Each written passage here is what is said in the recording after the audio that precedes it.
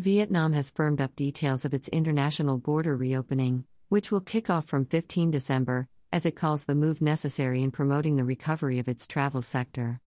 A notice from the Civil Aviation Authority of Vietnam, CAV, outlines 2 phases of border reopening, as well as plans to remove quarantine for all fully vaccinated travelers entering the country. In the first phase of border reopening, the authorities will reopen its border to 9 selected cities around the world with important political and economic relations for Vietnam. These cities include Beijing, Tokyo, Singapore, Bangkok, as well as Los Angeles.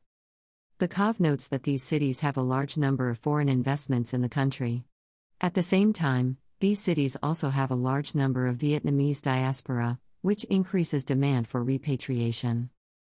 Vietnam's Transport Ministry has proposed allowing international flights to operate through the country's 2 key gateways, Hanoi and Ho Chi Minh City, with airlines allowed to operate up to 4 weekly flights. It estimates about 14,000 visitors per week under the first phase. In the second phase, expected to launch in January 2022, or 1 month after the first phase is rolled out, Vietnam will expand the list of cities to include places such as Kuala Lumpur, Moscow, as well as Frankfurt.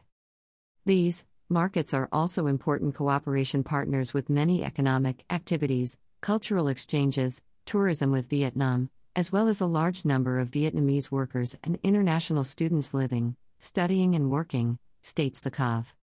In the second phase, more Vietnamese airports, including Da Nang and Phu Quoc, will be permitted to receive these scheduled international flights. The CAV will also allow airlines to operate 7 flights a week per route, and expects more than 40,000 visitors per week.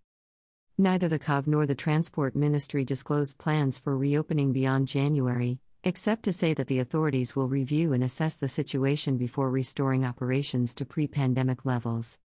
The simplified phased reopening comes a month after the CAV put forward a 4-stage proposal to the Transport Ministry, with a target of full reopening by July 2022. Vietnam imposed strict border controls since the start of the pandemic to keep out the coronavirus, and most recently battled a lethal surge of infections, caused by the Delta variant. Separately, Vietnam's Transport Ministry is also mulling plans to remove quarantine for fully vaccinated travelers, which it says will help ensure the feasibility of resuming regular international flights. Instead of quarantine, the ministry suggests pre-departure and post-arrival testing.